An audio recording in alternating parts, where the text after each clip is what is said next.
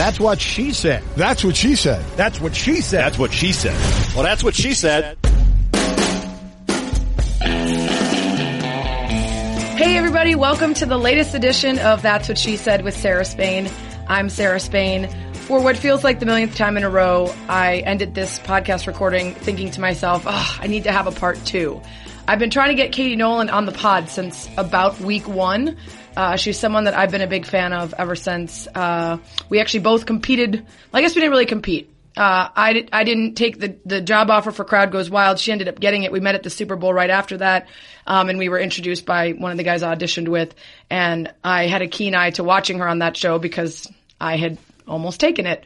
And so, I've been following her career and I had loved her show Garbage Time. So I've been wanting to have her on the pod, for quite some time. Glad to finally talk to her. And now, of course, I need a part two because there was so much to get to. She has a podcast out on ESPN, brand new, called Sports? ? And the first episode went out a couple weeks ago where they were trying to name the podcast. And if a podcast about naming a podcast is as entertaining as that was, I'm sure the rest of it is going to be really great. So check that out. You can also find her on ESPN's Snapchat Sports Center, which I've been watching, and it's good stuff. I'm not a huge Snapchat person. I have a tendency to use the Snapchat filters to create something, save it, and then post it on a different social media app that doesn't delete because I'm old and I like things to be there and I can go back and remember them and check them. I'm not sending any DPs, so I don't need my things to disappear. But I do go there now just for the Sports Center stuff because I dig it, and there's some good people on there, including my co-host Jason Fitz of Spain and Fitz and Elle Duncan, and it's good, quick recaps and very personality driven, so I dig that. So you can find her there, and then I'm sure she's going to be involved in a ton of other ESPN stuff. So we talk about her transition from Fox to ESPN, some of the early days, and just a really great conversation. She's super fun and funny, and I hope you guys like it. That's what she said. So happy to welcome in ESPN podcast host, Sports Center on Snapchat host, and future TBD, Katie Nolan, who was supposed to be on my podcast like weeks 4 ago. or 5 of its existence, and some snow took you out, and then from there it was just never meant to be. But here we are. Hi. Finally made it happen. I know. I'm excited. I'm very excited. So your new podcast is called Sports, and I listened to the introductory one. It was very entertaining. It was the Seinfeld of podcasts. It was almost about nothing, and yet very entertaining. And that's how you ended up deciding on the name, which was your own that you already had before you started that podcast. Yeah, it was a huge waste of everyone's time, but we turned it into content, so I think that counts as a win. That's a win. That's a win. All right, so we're going to get to that in a little bit and what you expect and how it might be different from the Garbage Time podcast. But I want to start back at the very beginning. You're growing up in Massachusetts. What were you into as a kid? Drugs. Mostly hard street drugs. Heroin? Yeah, I dabbled. Not big on needles. But, I figured I'd jump right in. Screw the gateway. Just start me on heroin and we'll work our way backwards.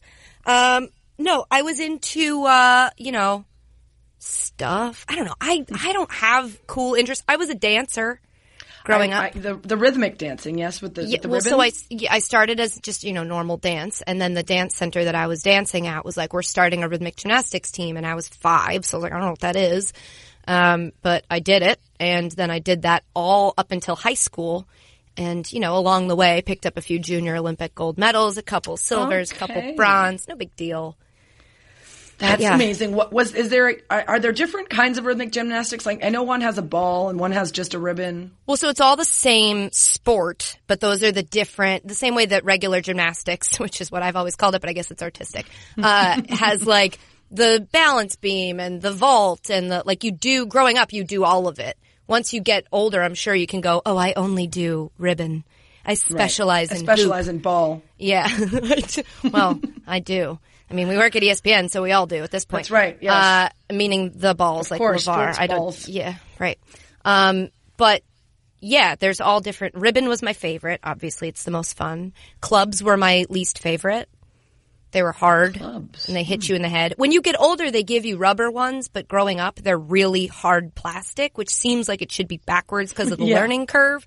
But yeah, those are my least favorite. People don't care. We can move on to something else. I was also into sports. Fascinated by rhythmic gymnastics and the fact that but you didn't do it in high school. That was it. Right around 8th grade is when you stopped? The team disbanded, and I believe I was in 8th grade. So it kind of conveniently worked out because practices were Friday nights and Saturday mornings. And so, first of all, my whole childhood I never got to watch Saturday morning cartoons, which I really felt robbed of. Mm-hmm. But that's my hardship. That's my truth. I have to I have to tell my story. Yes. And Friday night practices would have sucked during high school because, that's where you're supposed to develop a social life. I didn't end up really developing much of one of those anyway, but it was nice to have my Friday nights back in my life. So in high school, did you switch to other more traditional sports? Did you do normal? So I played softball growing up. So I stuck with that, and I played that in high school. And then I was the captain of the dance team. Okay. Yeah. So is this like pom-poms, or is it different? So it's a little bit of both. Like, we obviously had a cheerleading team that used pom-poms and did cheers and all that. We had poms and would work, like, we would do the football games, like the halftime, with pom-poms dancing to band music. That was obviously the worst part of the gig.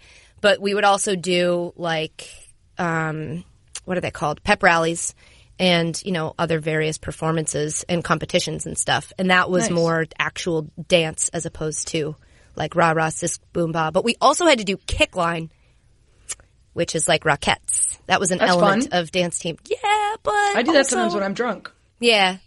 Yeah, it is fun to do drunk. It's not as fun to do sober, but you stick with it. Did you want to be a dancer, like professional? I think I knew as soon as I got to college that I had been a big fish in a small pond, because then I got to college and realized, like, oh, everyone here is better at this than I am. And it sort of put everything into a stark contrast of, like, okay, you're not going to be able to do this professionally. My mom wanted me to major in dance in college. Oh, wow. And I had to be the one that was like, that seems like a huge waste of all of our money. If I want to become a dancer, I'll just not go to college, or I'll go to college for, stuff, and then be, I don't think majoring in dance is going to make me a better dancer.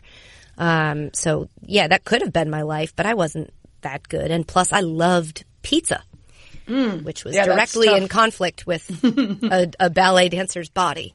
Right. So you went to Hofstra, and what did your parents do for work when you were growing up? My mom was a bartender.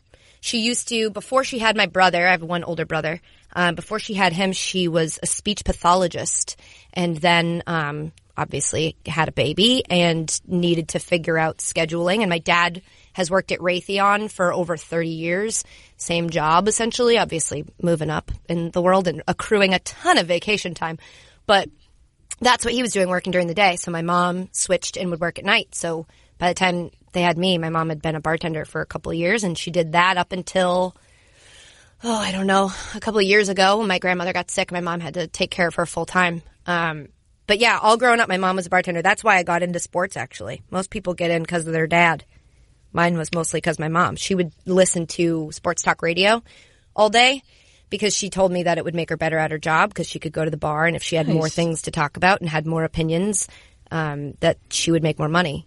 And at first, what kind I think of bar she did was. You work at? She worked at the kind of place where you have regulars. It wasn't like, a packed house on Friday night, but her business was mainly on attracting people and wanting them to come back to talk to her, which she was fantastic at. She still is, but she's not a bartender anymore. She's very good she has a very magnetic personality. She can talk to you about anything. I think she first was listening to sports talk radio like, I don't really care, but I'm going to learn. And then she just got sucked in. And now she's just a huge, huge Boston fan. I've seen your mom on Garbage Time. Yes. She's a Boston fan. Yeah, she's what you'd expect from a Boston bartender. I will take that as a compliment. Yes. So what did you study at Hofstra? Public relations, and I minored in dance. That's me throwing my mom a bone. Nice. Okay, so why public relations? What did you think you wanted to do?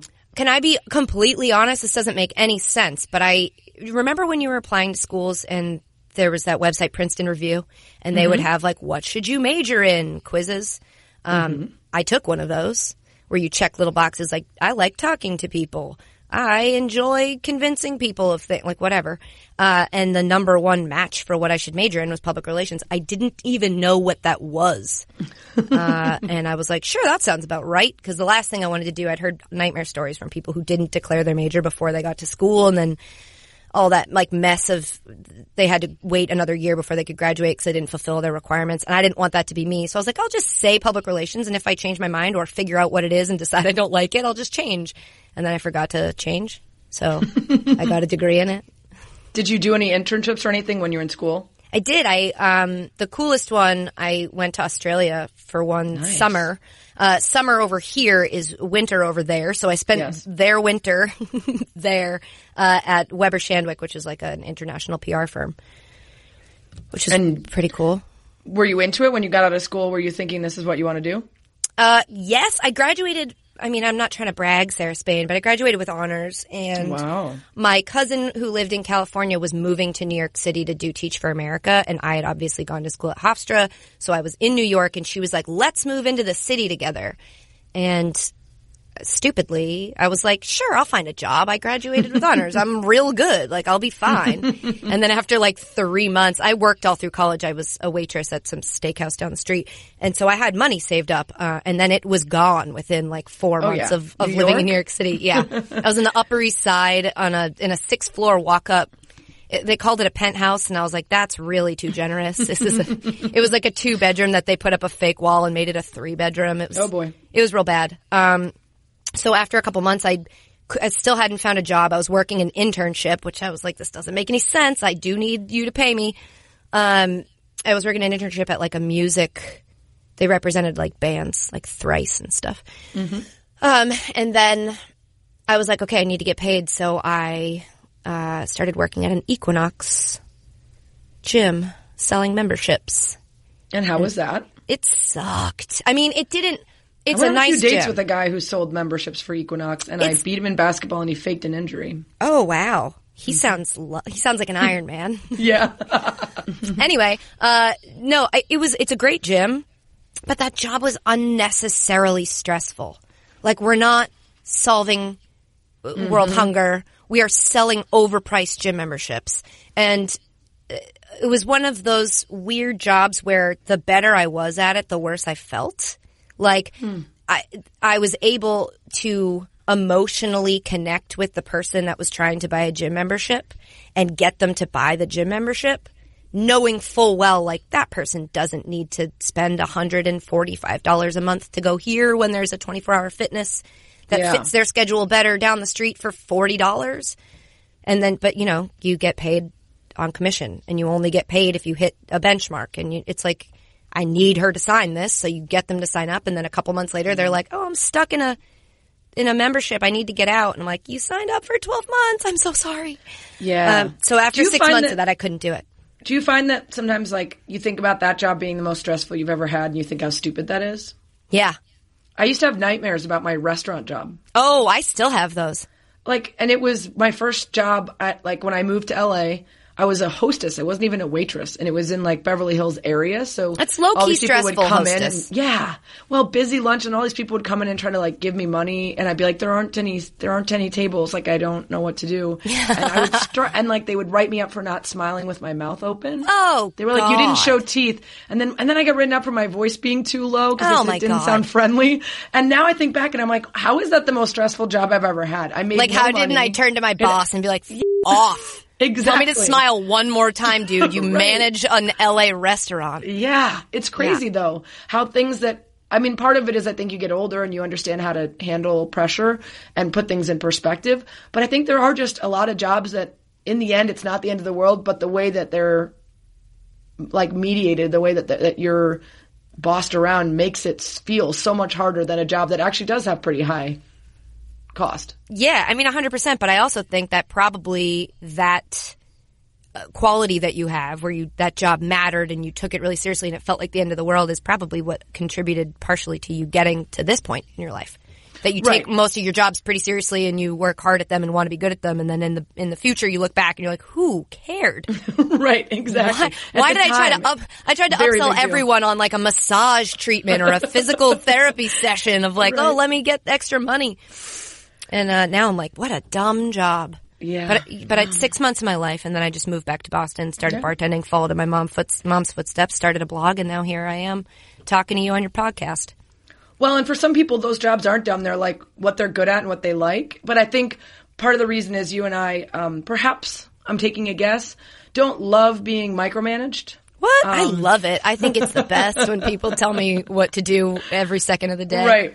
Right. I mean, I have like 6 bosses, but none of them keeps a tab on me every second of the day because I have too many. So I'm sure you're similar to that, where a little more freedom, a little more, being in charge of yourself. I don't mind the micromanaging. It's when they expect me to listen. That's the problem. Like, you can tell me what to do. I'm cool with you contacting me constantly. Doing it. Yeah, it's when you need me to follow your rules is where I'm like, I think I'm going to sit this out. So you go to Boston. Are you living at home at the time when you go back to bartending? So I kind of lucked out in that I would have moved home because the reason I was leaving New York is because I was out of money. But my grandmother had been living in a condo in Framingham, probably like 10 minutes from my parents' house. And it got to a point where she couldn't live alone anymore. So she had moved into my bedroom and there was just an empty condo. And so I got my own apartment. I had to pay the condo fee, which was like $400 a month. So I was living in like a nice apartment. Granted, with all old people, for like $400 a month, which was kind of nice. For sure. It wasn't an old folks' home, but it almost was. Like, I got in the elevator once with a 30 of Bud Light, and the person in the elevator like looked at me funny, and then I found out a week later that they had called the office, like the management office of the condo, to be like, she's having wild parties. Oh my gosh, just because she spotted that. Yeah, and I'm like, dude, you're like, that's 30, just for me. It was for me, and it was for like 3 days. So I just was gonna buy another one on Wednesday. Yeah. So. Oh wow. Yeah. So you have a raging social life, I'm sure. Just hanging out at your crazy. condo. Yeah, we called it the Che because it was Chapel Hill East. Nice. Yeah. So you're bartending at a bar, and that's when you started a blog, right? That's when you first decided to dip your toes in the content waters? Yeah, I was interning at a chiropractic office. Of course. Which clearly I was really good at because I just stuttered over the word chiropractic.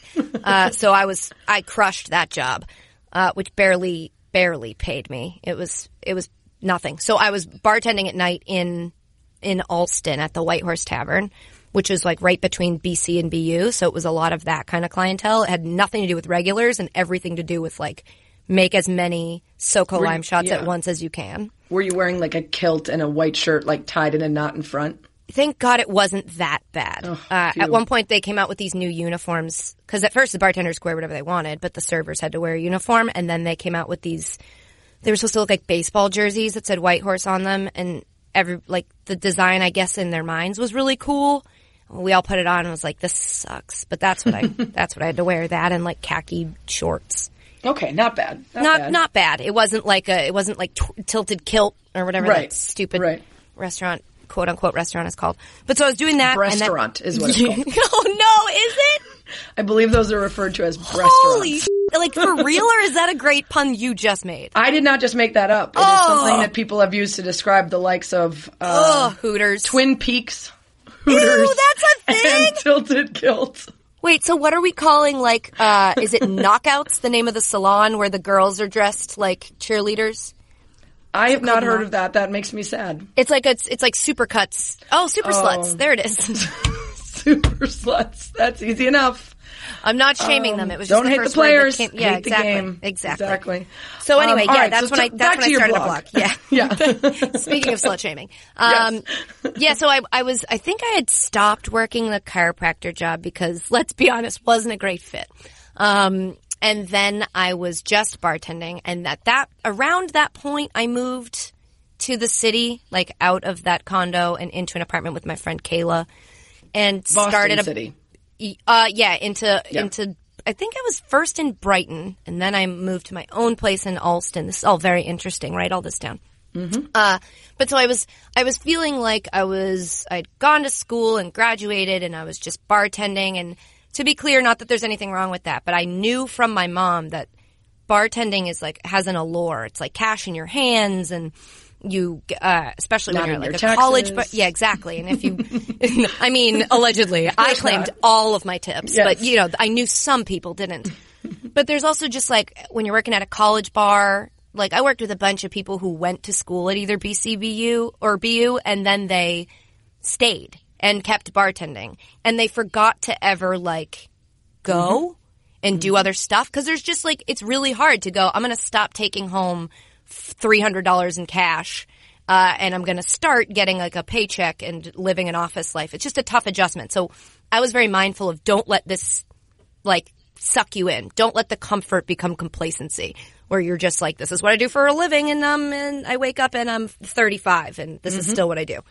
So I, started a blog and would like keep myself busy with that during the day. And kind of like you were saying about your hostess job, I took it way too seriously. So it was like, need a minimum of 5 posts a day. Nobody was reading it.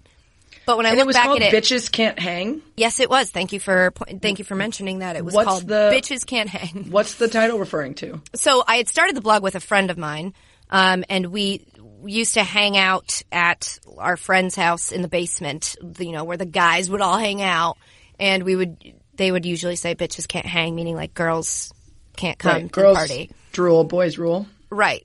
And I went through the phase I think a lot of women in our positions went through where it was like, I don't have girlfriends. Right. I am I'm like like one a of the total guys. tomboy. Yeah. Yep. I went through that annoying phase. I'm out of it now, thank God. But so that was essentially the point of the blog, was to tell every other woman how much better I am than her, which now makes me go bleh.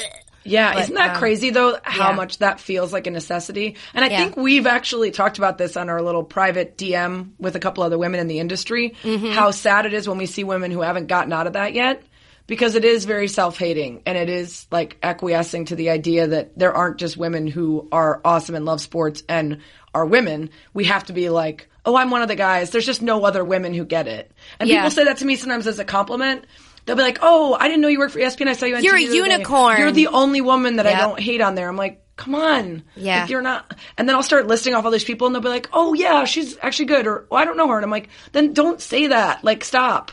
Yeah, Stop. It's not a compliment. It's frustrating because it's such like, I look back on my life and it's such a black mark for me on my past of like, ew, why did I do that? But it's true, you have to learn that lesson. You have to unpack that you've been taught your whole life women like pink. Women don't like sports. Women read teen magazine. Women, you know, go to Backstreet Boys concerts. And if you don't, if none of that applies to you, you're taught, well, I guess I'm not a girl, and girls kind of sound like they suck. Yeah. And we're taking the definition of what a girl is or what a woman is that's been defined by men, and instead of going, that's not true, I'm a girl and I like sports, we're saying, well, then I guess I'm just one of the guys. And it's really hard to learn that, and that's why I try to be really patient with women that I meet, young women that are still in that phase. But it's really hard. I mean, you just have to you have to let everybody learn that on their own time. But it is true that we just internalize this thing of, well, if I look at women and I don't see, you know, stereotypical what women are, what women are supposed to be, and I don't identify with any of that, well, then I guess I hate women and all my friends are dudes. It's like, that's not, or even guys if you don't do hate that. women, you just feel like, well, if I want to be a part of this thing that I like, I need to be like them and I need to put down what they put down. Right? Yeah. Which I think, especially in sports, it's getting much easier. And so I see younger women that are already way ahead of where I was at their age. And I'm like, 100%. Oh my God, I'm so impressed by them. Yeah, that me too. That they already get it. And I'm so embarrassed when I look back and I'm like, it took me so much longer to get it. And actually that was the blog how you ended up getting the job at Guyism? Yeah, which, you know, again, black mark on the career, but Well, go figure, so I was right? gonna say, so I don't know what I was watching, but somebody brought up your work with Guyism and pulled up a video, and I was like, oh my God, cleavage, tons of makeup. Yeah. This like doesn't look like Katie. Which, to be fair, like, it's kind of funny that, like, I was very mindful then of, like, this was during the time of YouTube when they started putting the previews of the videos that were coming up next. They started putting those on the side when you were watching a video, and there was this 1 or 2 or 3 female accounts that were like the camera was above them and it was looking down their shirt and like their boobs were out. And I felt like, oh, I'm being modest. I look at those now and I'm like, ooh, I wasn't as modest as you thought. You were not at all too in your face, particularly compared to other stuff, just compared to you now. Yeah. Where you feel like you are yourself and you're comfortable, you're wearing what you're comfortable in, it's not about sexing you up. But I saw that and I was like, oh, it happened to her too. Because like my first on-camera gig, I had like football jerseys that were cut and then like laced up like what's that called? With like a corset over my boobs. Yeah. Or like turned into a one-shoulder tank top that's got like the numbers aren't even visible. Like it's... And people go back and find that and they try to use it against women. And it's so hard to try to explain how little you know when you're just getting started and you get a job offer and that's what they tell you they want. And then you look out and every woman on every pop-up video on every website that you go to, it looks like that. Yeah. And how, this is you were just talking about younger women coming up. These are the kinds of things that when I have conversations with them, I try to make perfectly clear of when you come into any job, I assume, but I can only speak to the ones that I've done, you assume that the people that are telling you what to do know better than you do. And there's a lot of times that in an industry that's male-dominated, that has long been controlled by men, the way things are, the status quo, doesn't come from a perspective that considers you. And so it is okay to say, hey, no to that. And it's not going to work out every time. And it's entirely possible that they're going to go, well, then no to you. But like, it is okay, especially once you start to do enough jobs. I don't even just mean this in terms of like show more cleavage, but I've had people even last year, an interview I had to do for something, and they gave me the questions that they wanted to be done. And a couple of them were like, you wouldn't ask a man to ask these questions. These are frivolous, insanely childish questions. But instead of being like, I'm a feminist, how dare you? I just said, hey, I'm not going to ask these because I just think they're bad. That's not me. And the producer's like, oh, cool, yeah, that's fine. So it's like, oh, but once you learn how some easy agency. that is. Right. Yeah. But it's so hard for it to feel easy until you have your feet under you. It's like saying I'm sorry in a fight when you do. It's like it sounds like the easiest thing. You just say the word no, or you just say the words I'm sorry. But it's like you've got to climb this mountain first to get to a place where you feel like, okay, I'm ready to say this. And now. I'm valued enough that they're okay with it. Yeah. I still have that where like there'll be like a sponsor read and they'll be like, okay, Sarah, your part is going to be like, I hate it when guys, whatever, and it makes me have a headache. And then I don't want to, and I'm like, nope. Yeah. Absolutely not. That's not me. But that's so hard. And you're right. It's something that you try to help people coming up, but then you also have to remember in their position, it's really hard to get the voice to say that. 1,000%. And listen, started. I'm far from perfect. When you fight that battle enough times in a week, you reach a point where you're like, I'll do this one thing. I don't care. Right. Like, let me just give me their ad read. Let me just read it. It's like, oh boy, I can't find my keys. And my husband won't stop watching football. Open this jar for me. Yeah. My hands hurt. You're so strong and handsome. It's like, it. I just don't have the patience. Right. All right. So guyism, though, beyond the fact that, there was a little bit, more sexy Nolan. Did you like that gig, and what did you learn from that? I learned so much, and it's weird because I didn't. Most of it was out of my house, and I didn't have any actual coworkers. I wrote all the jokes. I found all the stories. I filmed all of the videos. I edited all the videos I'd never edited in my life, other than school projects in high school when you would put a VHS into your VCR. Kids are now Googling, like, what are those words? And you would, hook up your camera to the TV and, have you ever done that? Where you have to edit a video and you have to, push play and record at the same time? Yes, of course. That's the only thing I'd ever done for editing, and I had to teach myself how to use Final Cut. And that was crazy. So I basically taught myself through YouTube videos how to make YouTube videos. And the show is essentially sort of like a little mini Garbage Time or like Weekend Update where it's a graphic over the shoulder, joke at a desk, next thing. Yeah. And it was bad. The first year of them, because I did them alone at my house for 2 years, 5 videos a week, the first year was painful. Like, if I watched them now, I don't think I could. It would make me very uncomfortable physically. You got to get those reps, though. 100%. It's really cool that you were actually getting paid to do it, assuming that you didn't totally jack it up. we put paid in quotation marks. Okay. They would dock my pay for every half hour, I think, or maybe it's hour. Maybe I'm not being generous enough. Every hour after 12 p.m., they were uploaded. And at the time, I was still bartending. They docked your pay? Yeah. So they would like take $50 gosh. for every hour, and I was getting paid $750 a month Wow. before taxes. Wow. So Yeah, that's... paid in quotation marks. Yeah. But so yeah, the things I learned, most important lesson I learned wasn't anything like physical or anything I can prove, but it was just that once you stop overthinking it and it just becomes kind of muscle memory almost, that's when you can start to get really good. Once you break through this is a thing I'm doing and you just go, it's a job, I have to get it done. It actually is freedom to get better at it, which feels kind of the opposite.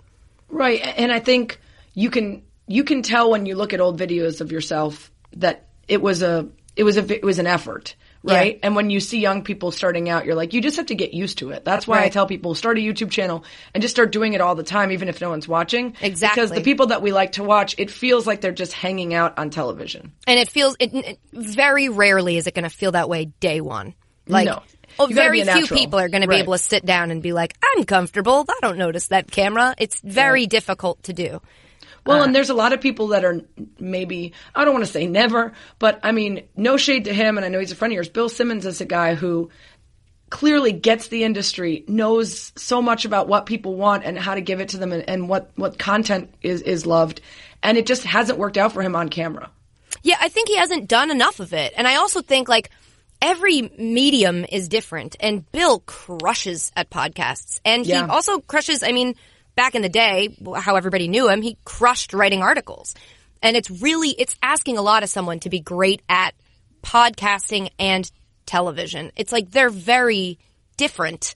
Not to say you aren't good at both or that people can't do both, but have your own solo hosted show and also your own solo hosted podcast is those are two completely different mediums, and you can't treat them like they're the same, because it will come across in one or the other that you're not treating that medium itself with respect to learn what works there and what doesn't work in other places. The medium is the message. That's what they taught me in college. Yeah, that absolutely makes sense. Yeah, Le Batard talks about that a lot. No, Le Batard talks about that a lot too. They actually moved from a giant, nice studio that you've been in for HQ that overlooks the ocean and went into a closet for their radio show because they were it didn't feel like radio to be staring at each other across a set, across these giant desks. And to understand that about the medium is really important. It changes completely. Totally. All right, so you're at Guyism for how long? I'm at, let's see. So I was there for probably two years, and then they got bought out by a different company. And so everybody that worked for Guyism, because there are people across the country that blogged, because you really don't need to be in the same place, they were basically all told you have to move to New York. Especially me, because I had to do video stuff, and they were going to build a video studio. And so I look back on this now, and I'm like, you didn't ask enough questions. Why did you pick up your life and move to New York? They offered me $40,000 a year. And I was like, ooh, a salary. Yeah. So I didn't put two and two together that ooh, that's not going to get you far. But I moved to Hoboken with two girls I found on Craigslist. Because I could not afford to live anywhere else on $40,000 a year. And I was there for probably, I don't want to cut it short. I moved there, I remember it was right before the Boston Marathon bombing, which was really weird to have lived in Boston for a while and felt so connected to that event, the marathon. And then a couple days after I moved, have the city go through a thing that awful tragedy, but it also was bringing people together, Boston Strong. And I was like, oh, I live in Hoboken. Not a part of that anymore. Yeah, no, I don't live in Boston anymore. It's really weird. And also just to be away when you're trying to find out if all of your friends who work at the bars on Boylston Street and all that are okay. But anyway, I digress. So I was probably there for, it was April, so April, May, June, July, 4 months, 3 months, and I got a call from Fox Sports. About Crowd Goes Wild. Yeah, they're we're launching a 24-hour sports network to compete with ESPN. We want, we've seen some of your work. we want you to come in and audition. We're interested in hiring you. And originally, I think the deal was like update girl. Sorry, that's their language. Update woman. Update female. You know what I'm saying? Update broad. Female. That was the original pitch. But I went out to L.A. Am I jumping ahead? You asked me about guyism. Do you want me to stop talking? No. This is good. Yeah. Okay. So I flew out to L.A. Sarah, I was so nervous. I don't think I've ever been that nervous in my life because every video I'd ever made was me alone in a room with a camera. Like when I had a roommate for some of it, I would wait till she would go to work or go to CVS because she'd be there for a while. She loved like Target, CVS. I would do my videos then. So it wouldn't be like someone's in the other room listening to me. Obviously, I didn't have a teleprompter. I was like trying to memorize stuff, but it would take a couple takes. Yeah. It's like every time I screw up, someone hears me. I don't want that. So I would always do it alone. And here I was flying to California, the other side of the country, to audition in a room that I assumed would have a bunch of people in it, plus a bunch of people watching. And it was just like, I don't know how to do this. Why and so California, I wonder? Because my audition was in New York. Well, actually, I didn't audition. I just met with Michael and them. That's because, so it wasn't originally Crowd Goes Wild. I think at the point, if I could put the storylines together, I would say you were probably going to be on Crowd Goes Wild at the time I went to audition. Like they wanted me on Fox. Then, and this is what I was getting to, got it. I bombed the audition. Oh no. They gave me a script of like news and they were like, rewrite it like you would your jokes. Like make it like the speed round. And I was like, you can't possibly mean that. Like I say a lot of bad words on the speed round. And they were like, no, go for it. I was like, okay. So I rewrote it on the flight out there. And was like, of course, second guessing every joke, felt like it wasn't funny enough, stressed about it. And then I got there and they were like, all right, put it in prompter. And they sat me at a computer and I was like, I need you to be more specific. I don't know how to do that. So I had to like try to cut and paste my stuff. It was a mess.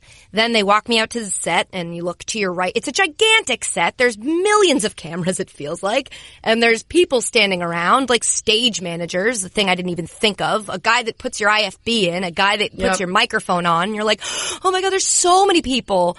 There's like it's a set that I see on TV. I'm starting to freak out even more. I sit down. And I see of course now I'm going to flash back to when I didn't know what anything was called, the jib. And it's way up in the air. And they're like, that's where you're going to do your reading. Like, that's what you're going to read off of. And I was like, but I can't read any of that. It's really far away. And I had to send somebody, this kid Charlie, who I believe still works at Fox, was like my helper that day. And I had to send him to go to the green room, the avocado room, to get my glasses because I couldn't. Oh yeah, that's why I started wearing contacts. Was for teleprompters. I couldn't read it, and I didn't realize how blind I was until I saw, and it was like, oh my God, here I am auditioning, and I have to. So there's somewhere out there is video of me at this audition freaking out about not being able to see, and then you just see this adorably helpful intern or whatever, PA maybe. Like walk over and hand me my glasses and I'm freaking out. So I did the thing and then they also had me do a panel and it was hosted by Joel Klatt, which is why I will always love Joel Klatt. He was so nice and so giving in the audition I think he probably knew like I've got the job. I know what I'm doing and you look like you're drowning. So I'm going to help you. But it was me, Kay Adams and, some woman that did makeup tutorials on YouTube. Okay.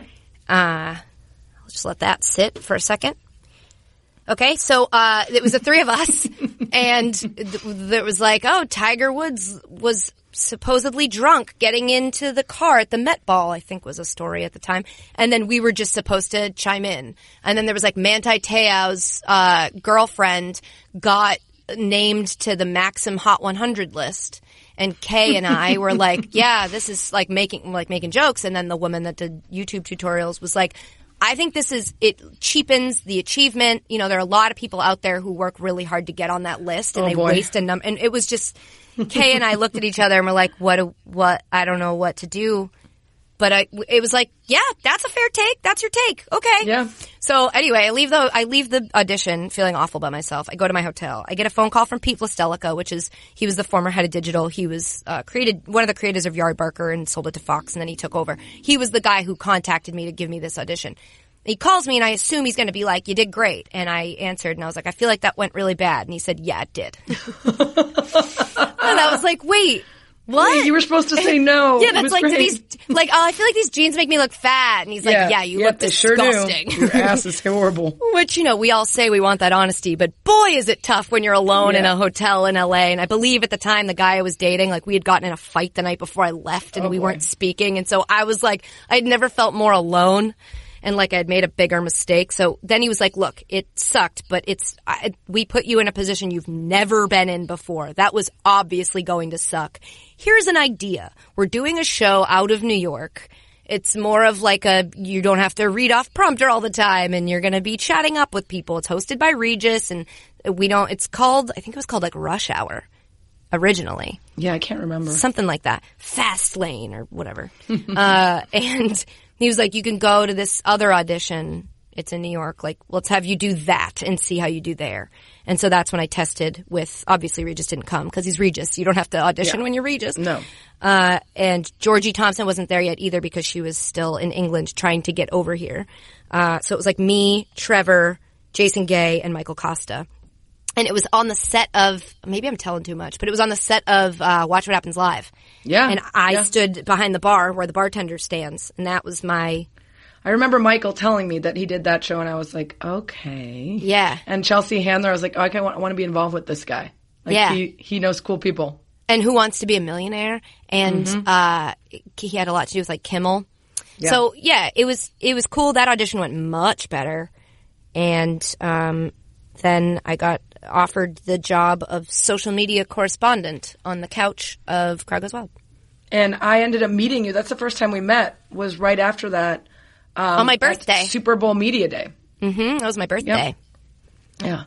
All right. So you do Crowd Goes Wild, and you go from social media correspondent to having some of your own, fun little segments on there. And then you got a web series, No Filter, with Katie Nolan, which was kind of like the Guyism again.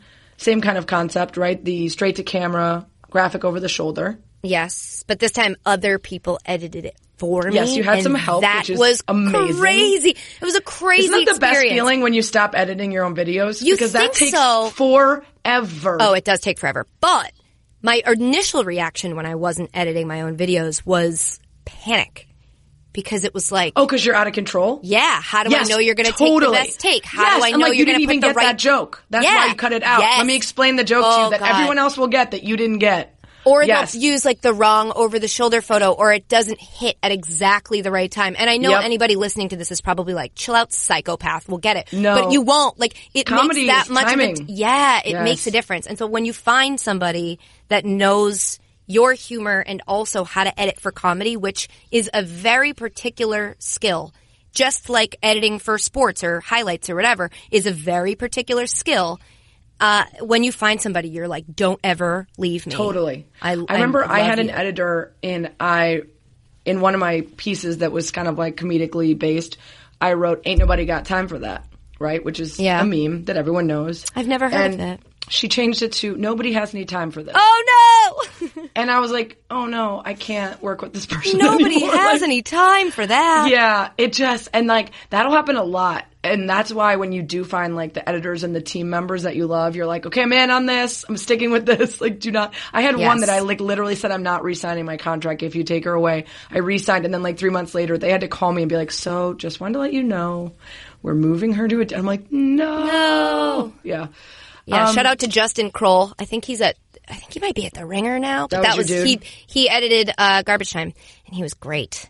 Yeah, it makes such a big difference. Okay, so Crowd Goes Wild and is over, canceled. And oh God, rub it in, why don't you? Yeah, sorry. And then you get picked up immediately, and they're like, we want to give you your own show, which is amazing. So March of 2015, Garbage Time with Katie Nolan, which still the intro to that show is so badass. I thought you were going to say so bad. I'm like, damn, Sarah. Like, how cool when they showed that to you, if anybody never saw the show, the intro was Katie as if she'd been put into all different, like, video games Mike Tyson Punch-Out and some car racing. And I just thought it was so badass. And I remember sitting down to watch it being like, oh my God, this girl, like, this is so cool for her. I sobbed, and I'm not exaggerating. When they sent me that, it was probably a couple weeks maybe before we aired, if that. I sobbed. It was just the thought that someone sat down. This sounds really particular, but somebody sat down and made that for my show. And it was the first time I sort of realized, oh, this is happening. Yeah, I have a television show where somebody made this music for me, and somebody made this graphic. They made all this. I had all this stuff, and it was really scary but exciting. The idea came from Garrett Richardson. He was one of our producers, and I think people know this by now, but everybody essentially until the later seasons of Garbage Time that worked there were producers that I had met on Crowd Goes Wild, because that was my only experience. I wasn't like, oh, let me go meet and talk to some other producers. It was just like, hey, I know these people, I like these people, and it was also an Embassy Row show, so it was like, let's just get my friends. So Garrett was like, what if we did like an 8-bit theme, like an old, like that kind of music, and also like a video game theme. And it's one of those ideas. As soon as I heard it, same way it was with the name, essentially. As soon as I heard it, I was like, Garrett, that's it. Let's do that. I love that. And it had a risk of being super corny, but it turned out so awesome. So you get started in that show, and obviously it's a ton of pressure. You have, like, I think for me, as bad as this sounds, like when I get nervous, it's when I know that there's money invested. As dumb as that. Like when I did my expenses to like go. When I first started to go be flown out to do like Le Batard or be flown to the Super Bowl, and I would send my expenses back, I'd be like, oh, they're never going to ask me to do anything again. Mm-hmm. That costs thousands of dollars. Like, I was like, oh, I'll eat that gas receipt. Yeah, I'll pay for that myself. Like, it took me like 3 years for my husband to be like, ESPN's like a $40 billion company. Why are you just paying for something? I'm like, I don't know. I feel bad. I'm not worth it. Yep. Like, and then you're over that now, though, right? Well, most of the time. I have problems still, but yeah, like it is that idea of like, okay, these people are all working for something that it's their job and they're a part of it. But if I screw up, it ends it for everyone. You know, like if I'm not good, that's the end of this. Mm-hmm. So did you go in there kind of overwhelmed by that, or did you feel like you owned it and you were okay with that? Oh, it's a really good question. It's tough to pinpoint mentally where I was because it was all so much, if that makes sense. There wasn't time to worry or think big picture. That's like one of my constant weaknesses, as I'm always really focused on like, this needs to be the best. And then people are like, what do you want for your career? What are your goals? I'm like, I don't know. I have to go make an episode. Like, stop talking to me. Right. I'm not focused on like, oh, well, in 5 years, I'd like to be here and whatever. I don't think that way. So it was a lot of pressure. It was really hard to delegate. It was hard to let go. The same way, it's kind of the same feeling as the editing thing. It was hard to be like, oh, I can let someone else come up with a segment and write it for me in terms of like, you know, bits and stuff that we did, so that I can focus on writing the A block, which really matters and has to be from my perspective. Like that was really hard because I wanted to do all of it, because I felt like if I didn't and somebody found out I delivered a joke I didn't write, then suddenly I wouldn't be funny anymore. Right. That took me a really long time to get over. When people would say like, all you do is read prompter. And I would be like, no, actually, I write all of it myself. And then I'd reached a point where it was like, I'm doing other things outside of the show. I don't have time to write all of it myself. And because I had drawn that line in the sand of like, this is what makes me good. This is what makes me valuable. And it was very hard to go, oh, I'll just not write it. Because I drew that line and said, if I don't write it, well, then I'm not talented. Yeah. Which isn't true, but it was very hard for me to like mentally hurdle over that. And now looking back at it, I feel for my producers, because they were probably like, Katie, let us do some stuff. Like, stop wanting to write everything. Which, you know, eventually you're like, okay, go ahead. I'm too tired. I need some help. The first 2 weeks, the first 2 episodes of the show, I was living out of what was it? A Candlewood Suites in Secaucus, New Jersey. I've been there. I got on a band's tour bus in downtown New York City, and always a good idea. Know that they were going to Secaucus. Got to Secaucus, and my friend and I were like, "Oh, where are we?" And then where did you think they were going? We didn't ask. We thought that they were just going to be partying on their bus right after the show. I think it was at the Bowery. What band? And then just like Pat McGee Band. I don't know what that is. Sounds Okay, like a well, raucous good time. It was a college band that was very big, and they would come to Cornell. And actually, I ended up hanging out with them for years after that. And then the drummer now works for the Rock Boats, which was like the Gronk Boat. So he was on the Gronk Boat, and I was like, oh my God, Charlie, I have not seen you in like a decade. Anyway, long story short, I ended up in Secaucus, and I was like, great. It's cool. quite a place. I'm poor, and now I have to take a cab back to the city. Oh, which is super expensive because that was probably before Uber, right? And at like 3 a.m, and we were like college kids. We were so dumb. Anyway, this was when we tried to drive to Mardi Gras from Cornell, and then about 4 hours in realized we'd have to turn right back around. So we took a hard left and went to New York City instead. Oh my God. You lived anyway, quite a good life. Good choices. Yeah. So I was living there because I'd, the closing day for my mortgage of my first big purchase of my life, a home, was March 15th, which was our launch date. And I was like, oh my God, this is so stressful. I'm going to be moving the day of my mortgage. Little did I know in New Jersey that the law allows for them to, your mortgage closing date is fluid. It is not final. And so we launched the show and, had not closed on our apartment yet, on our condo. So we had to live out of a Candlewood Suites. So I'm writing my first few. We, this being at the time your boyfriend? My boyfriend and I, at the time. Mm-hmm. So I was writing. I think she's single, guys. Let's not even go there.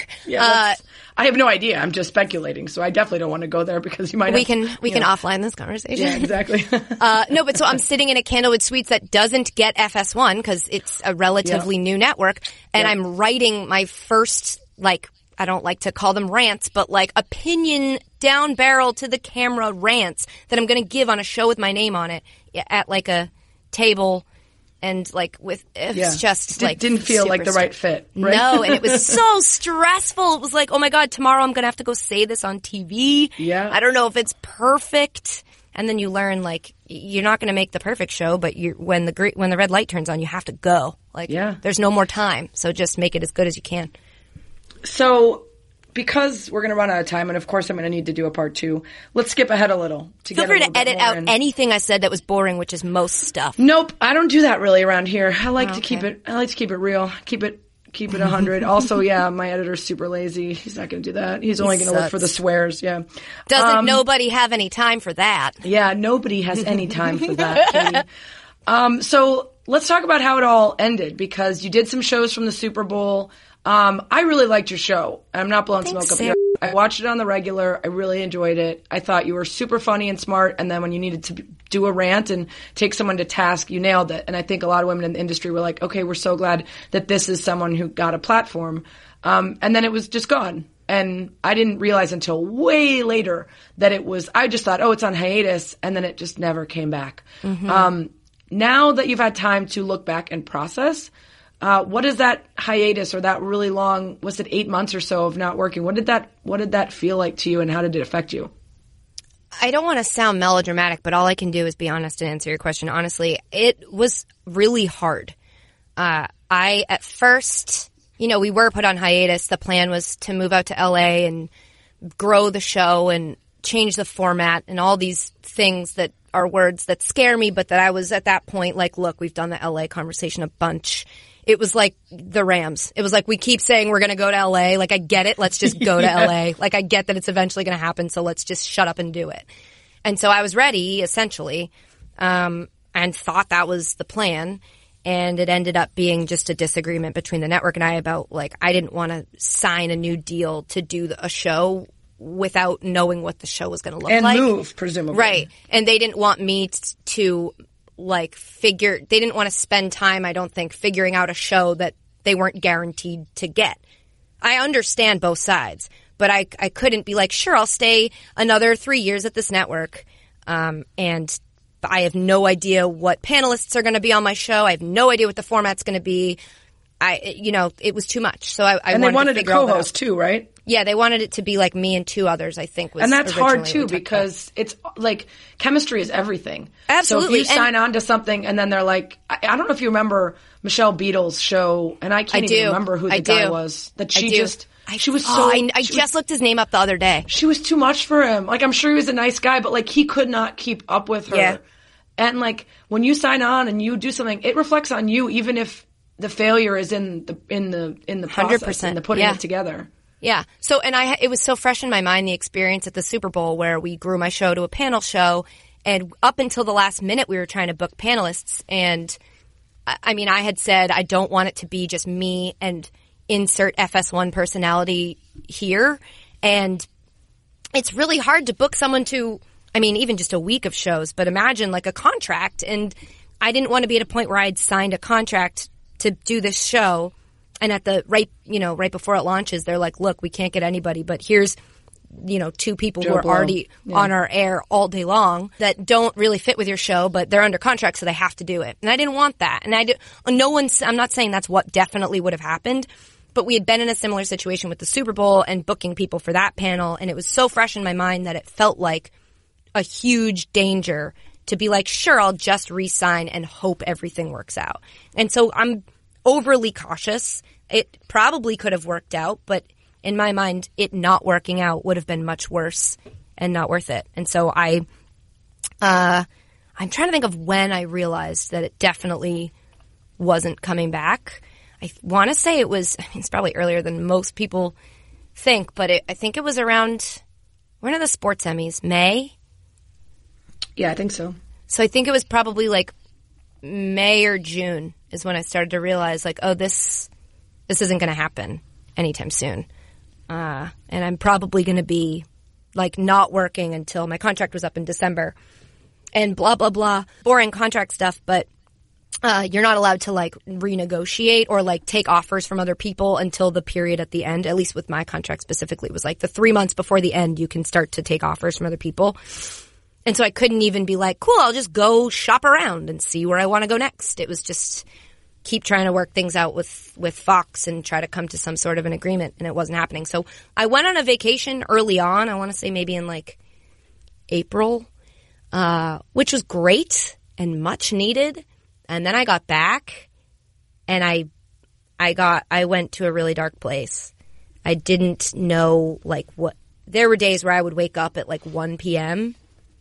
Cause I'd stay up late anyway, cause the bartending routes and all that. Like I get productive around like 5 or 6 p.m. and then I can stay up till like 2 or 3.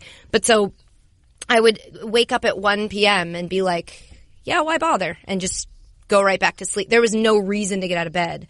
There was no reason to like go out with my friends because my friends were going to ask me what was going on at work and I wouldn't be able to tell them because I didn't really have any answers and I didn't see a light at the end of the tunnel. And it sounds like it's only a couple months. Like, why does it matter so much? And that's a really good question, anonymous person in my head. But like it just crushed me. It's really hard to go from having the thing that you have dreamed of and love and take ownership of and create, and that people, while it didn't have good viewership because FS1 is still working on that, like it had a lot of people who loved you. And you became, really popular because of it, to go from that to nothing and to be prevented from doing anything. Yeah. And it's hard to have no schedule. It really depresses you. That crushed me. Like, because I worked from home for a while when I lost a job and I did a blog to keep myself busy, but not having to be anywhere, anytime sounds great. And it is for like maybe 2 weeks. Yeah. I need to be like, what my ideal is like staying home all day and never having to talk to anyone. And for that reason, that's why I need to get out of my house to go to my job. Because I'm not going to force myself out of my house to go hang out with friends because I can just be like, no, I don't feel like drinking. I don't want to. But like my job needs to get me out of my house or I'm going to go to a really, like we had this conversation once outside. Actually, I think it was up fronts. Where you were like, why, I remember specifically saying, don't you have any self-destructive habits, Sarah? And you were like, no. And I remember being like, God, I'm so jealous. Everything I love to do is bad for me. If I were to give in to all of my desires, I wouldn't ever shower. I wouldn't ever work out. I would sleep all the time. I would stay up all night. I would drink. I would partake in other activities. Yes. Mm-hmm. Like, I would just... That's where I would go. Or I would work. And the only thing that gets me to be a human in the world is like, I love this job. Yeah. And I know I've learned now over those past few months, it's like, I need to grow up in the sense of like, I need to have more things in my life that matter to me than my job. Of course I knew that before, but you can also be like, yeah, but I just won an Emmy and I'm 30. Or like, I just have a solo hosted, sports opinion comedy show and I'm 28. Like, you can give yourself these, like, yeah, I'll stop eventually, but why? Right. And the months without working sort of put in my mind, like, this is why. Because when the job goes away, and the job's always gonna eventually go away, when it does, like, you need to have something. You need to have something else that defines you and makes you feel alive. There were days where I was writing in a notebook just lists. I would just open up a notebook and write, like, things I like. And I was like, video games, like talking to friends. And it just made me feel like I existed. That day happened, and I know that it happened because I wrote something down. Like, this is how dark it got. If I didn't write something down that day, I was like, wow, another wasted day. You weren't even on the planet. Nobody talked to you. Nobody reached out. And you're, God, this is so depressing. But I don't know. No, I mean, it totally makes sense. I mean, I think you mentioned it before with why I would be so stressed about a restaurant job, or why you would take Equinox so seriously. Like, if you are the kind of person who is incredibly self-motivated and very ambitious, and it matters to you to achieve things and to do things and to be able to feel like you're worthwhile, to not do that is debilitating. Yeah, I just didn't have a place anymore to tell anybody what I thought about anything, which I never thought would matter to me that much, and it really did. Because every time there was a point where, and I'll get crushed for this, but I stopped watching sports as much because I couldn't. Because it hurt. It was like, oh, cool, I have a lot I want to say about that, but the only place I can go to say it is Twitter, and Twitter does not allow for nuance, as I'm sure you know. Yeah. So, like, when the whole world is erupting about the Kaepernick stuff, which, it felt like we did that for how long? And the first round of it, I was obviously employed and stuff for, but, like, the stuff that happened over the last year, I'm like, oh my God, I have so many thoughts, but there's no way to convey them in a smart way and to say exactly what I mean on Twitter. It's just not a thing. Right. And then you're like, oh, I'll do my own side blog that's not have to do with Fox. And then it feels like, what am I doing? Like, that's really hard to move to that space when you've been somewhere else where it was, we are running out of time. Gosh, I know. Shut me up. So up. much to talk about. No, just really quickly, and I think, we'll do ESPN and later next time you come on. But when it comes to joining ESPN, this industry, in the end, there are a lot of options. I think for some of us, we don't feel like there are because we're used to, like, these are the things we're used to. But there are spaces to be in places that maybe we don't open up our mind to because, we're settled and we're set in looking at a landscape a certain way. But ESPN felt like it made sense. Everybody was talking about it for months. Did you have any trepidation about joining when they came to you? When you knew Fox was over? Yeah, but I have trepidation about everything. I'd like to be clear, ESPN bosses that are definitely listening to this. But it's a big company. B, it's a Disney company. I would say those were the two, like, I don't know. And C, I'm not doing TV here right away. I'm mostly, they hired me to do digital stuff. And so it was sort of like letting go of I had my own show and now I don't, which wasn't as big of a thing as it probably sounds like it would be. But it was like okay, we're going to go back to digital and, don't freak out about that. It's a good thing. It's not a step backwards. And then just I don't want to sign a contract with somewhere, have them tell me that I can do whatever I want, and then day one of doing whatever I want, I get in trouble. That has kind of happened. That too has already happened. But this sounds like it's tough. It sounds like company speak, but I think what I was always focused on, like, oh, Disney won't let me. I didn't think about people outside want to say that ESPN is X, Y, or Z and are looking for things that happen in the world that confirm that ESPN is X, Y, or Z. If something happens that proves that ESPN is A, B, or C, they're not going to write about it or care about it or notice it because they want to confirm their bias that ESPN is X, Y, and Z. Liberal media. Holy shit, that was amazing. Yeah. Trust me, I've been on Breitbart for like a throwaway comment that they were like, ESPN, Sarah Spain. It confirms. And I'm like, okay, that was a joke. Like, liberal media. Yeah, there you go. So, I had to learn that it sucked, but I get it now. And Like It's I nice said, to get it out of the way early while you're still in the Yeah. honeymoon phase, where they're Yeah. like, okay, Katie, things are a little different around here. the written warning thing Yeah. is scary though, because now Right. I've been here for 8 years, and every time I'm like, oh, I did it again. I know. And well, the scary thing for me is like when they give you the written warning, they sit you down and they're like, don't think this isn't a big deal. The next thing you do means you're going to get suspended. And I'm like, but I've only been here a few weeks. I am likely to do something again very soon. Is there a learning curve for those of us who came from another network? But I will say, I mean, the other side of it, when I was at Fox, I would meet people in the world and they'd be like, where do you work? And I was like, Fox Sports. And they were like, I love Sean Hannity. And I was like, that's not where I work. So it's like both places have these like assumptions about them. But like the people I worked with at Fox were super liberal. And the people I've worked with at ESPN, I don't know their politics at all because they're super afraid of people thinking anything about their politics. So it is funny, the actual like reality versus the narrative. But I mean, that's a hot take. Everybody knows that narratives are different than what actually happens in real life. But let's start the Fox is liberal. Fox Sports is super liberal. It. Somebody called Breitbart. Who's got a contact? I have them on speed dial. Hold on one second. Great. Yeah. Well, I only have Bannon, and he's not there anymore. That's tough. That's tough. That's my guy. I was going to say, is that your dealer? I'm coughing because that made me feel ill. Okay.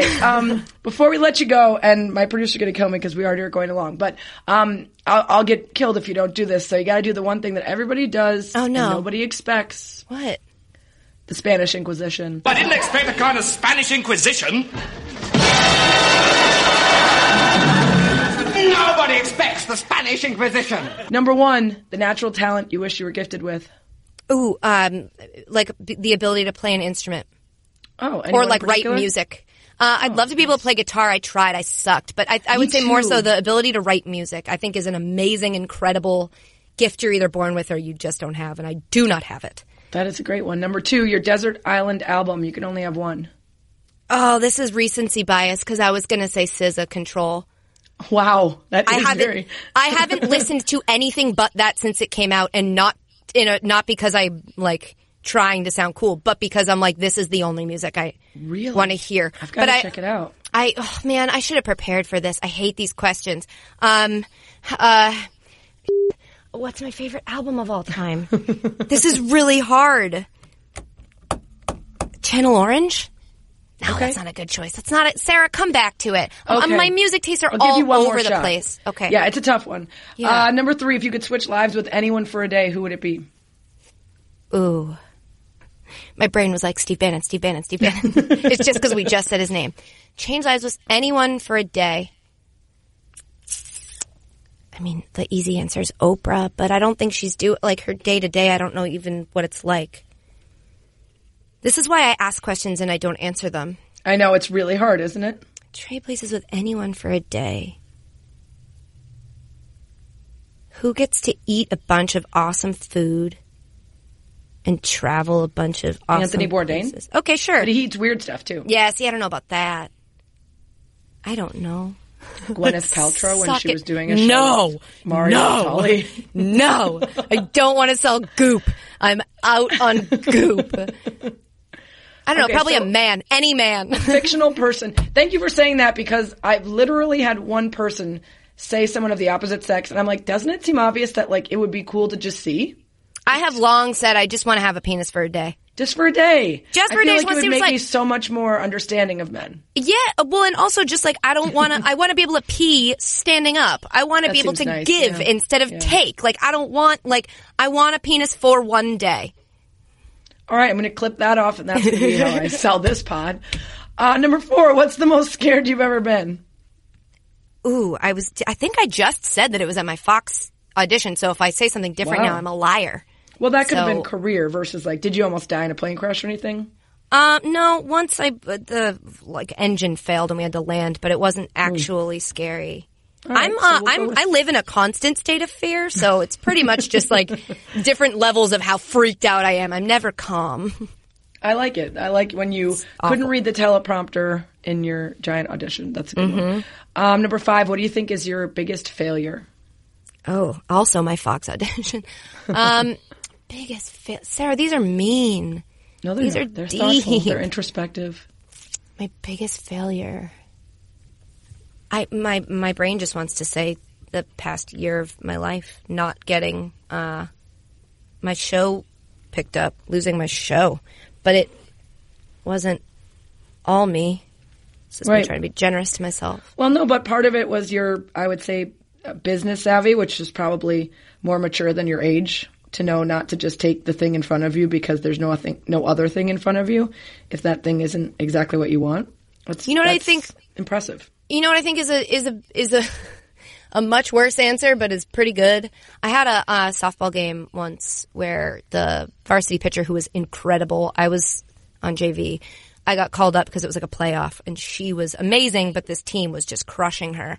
And so they put me in like the 6th because they were like, whatever, might as well. Garbage time? Yeah, essentially. And I was so nervous, again, constant state of fear, I couldn't throw a strike. Like, it was yips to a million. It was like I forgot how to do anything, and it was like, it's obviously like the biggest failure of my life, but it was like, yeah, that hurts. It was the biggest failure of my life. It was like there was no words anyone could say after that was like, yeah, that didn't feel awful. There was no way to get me to feel like I didn't just embarrass myself in front of a huge group of people. So there's that.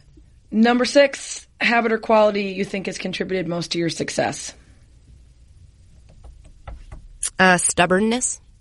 It's a good one. Yeah. Number 7, thing about yourself you'd most like to improve. My time management. The video games and the not showering and stuff? Yeah, it's just like I need to be more like, nope, you've got to do this. Like, do the laundry. Don't say, let me just beat 3 more levels. And then when you beat the 3 levels, you're like, let me just beat 2 more. It'll be super quick. Like, I just need to be better at managing the clock. Andy Reid and I both. Yeah, work on that. Number 8, what 3 words would you most hope people would use to describe you? Smart, funny, perfect. Wow. No, I'm just kidding. I couldn't think of the third one, and I just smart, funny, and curious. That's good. Those are good ones. And the final new bonus question per suggestion. What person of any job or industry would you like to hear on That's What She Said? Who would you recommend that I have a conversation with? Ooh, those are 2 different answers. Okay. Yeah, you're right. I would like, instead of who would you like to hear, who would you recommend that I have a conversation with? Dan Soder. I've heard him on yours. He's very funny. He is one of the most impressively funny humans I've met in person. Like, it's just, you know when someone makes a joke and you're like, I hate you because it's so funny? How did you get that? You're like, where'd your brain go? Teach me that. Yes, he is that. Time. He's highly entertaining. He knows a ton of stuff, and he's just like, he's got it. You almost feel like, wait, did you rehearse all these bits before you got here? Like, how did you know what was coming? So I would just psychic. Yeah, exactly. I'd recommend having a conversation with him. Awesome. And I'm going to have you back on sometime soon because we only got through half the questions because I talk too much. 2-parter. I mean, we're both a little loquacious, so that's fine. Thanks, Katie. Welcome to the team, girl. Sarah, thank you for having me. I'm glad we finally got to do this. Next time, I promise I'll be more. No, I won't. I'm not making that promise. You won't. Never mind. Don't make Forget empty it. promises to me. Totally empty. Don't lie to my face. All right. Thanks, lady. Well, that's what she said. This week's That's What She Read is, I keep trying to get away from the stories that are in some way related to Me Too, but gosh, if people aren't putting out some good, and this is from the Everywhereist, and it's a website I haven't been to before, also published on Medium, so you can find it there, called I Made the Pizza Cinnamon Rolls from Mario Batali's Sexual Misconduct Apology Letter.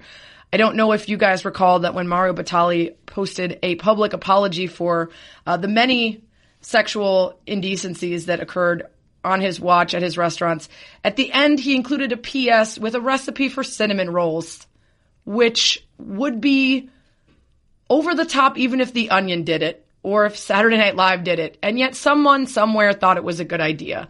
And this woman's report of making the recipe is hilarious and well written, and I'll just read you a little bit of it. Last night I made cinnamon rolls. Not a huge fan of cinnamon rolls per se, but the recipe was included in Mario Batali's sexual misconduct apology letter, and so I feel compelled to make them. Batali is not the first powerful man to request forgiveness for inappropriate actions toward his coworkers and employees. He is not the most high profile, and he is ostensibly not even the worst offender. But he is the only one who included a recipe. And of course, the glaring question is why? Was his PR team drunk? Is life suddenly a really long, depressing SNL sketch? Do these cinnamon rolls somehow destroy the patriarchy? Does the icing advocate for equal pay? I figured the only way to answer these questions is to make the damn rolls. She goes on and starts explaining the process of making them. And at one point she says, I think about the time that I was an intern at a local news station and assigned to hand out cake while celebrating some milestone. It had to do with the Salt Lake City Winter Olympics. One of the producers I'd been working with closely walked up to the table. Do you want a piece? I asked. Yeah, he said, looking me up and down. Oh, you mean of cake? No thanks. He and another male staff member laughed while I stood, holding a piece of cake in each hand, dumbstruck. Batali does not specify how tightly to roll the dough. I do so too tightly because everything. I remember the time another producer walked his fingers across my lap while I was typing in a computer. I turned to stare at him and he grabbed my badge, which was clipped to my waist. I wanted to see how your last name was spelled. I think I've used too much dough. So anyway, on it goes, and it's hilarious, and a much-deserved written FU to Mario Batali for just an absurdly inappropriate attempt at an apology. Thanks as always for lasting about an hour with me. That's what she said.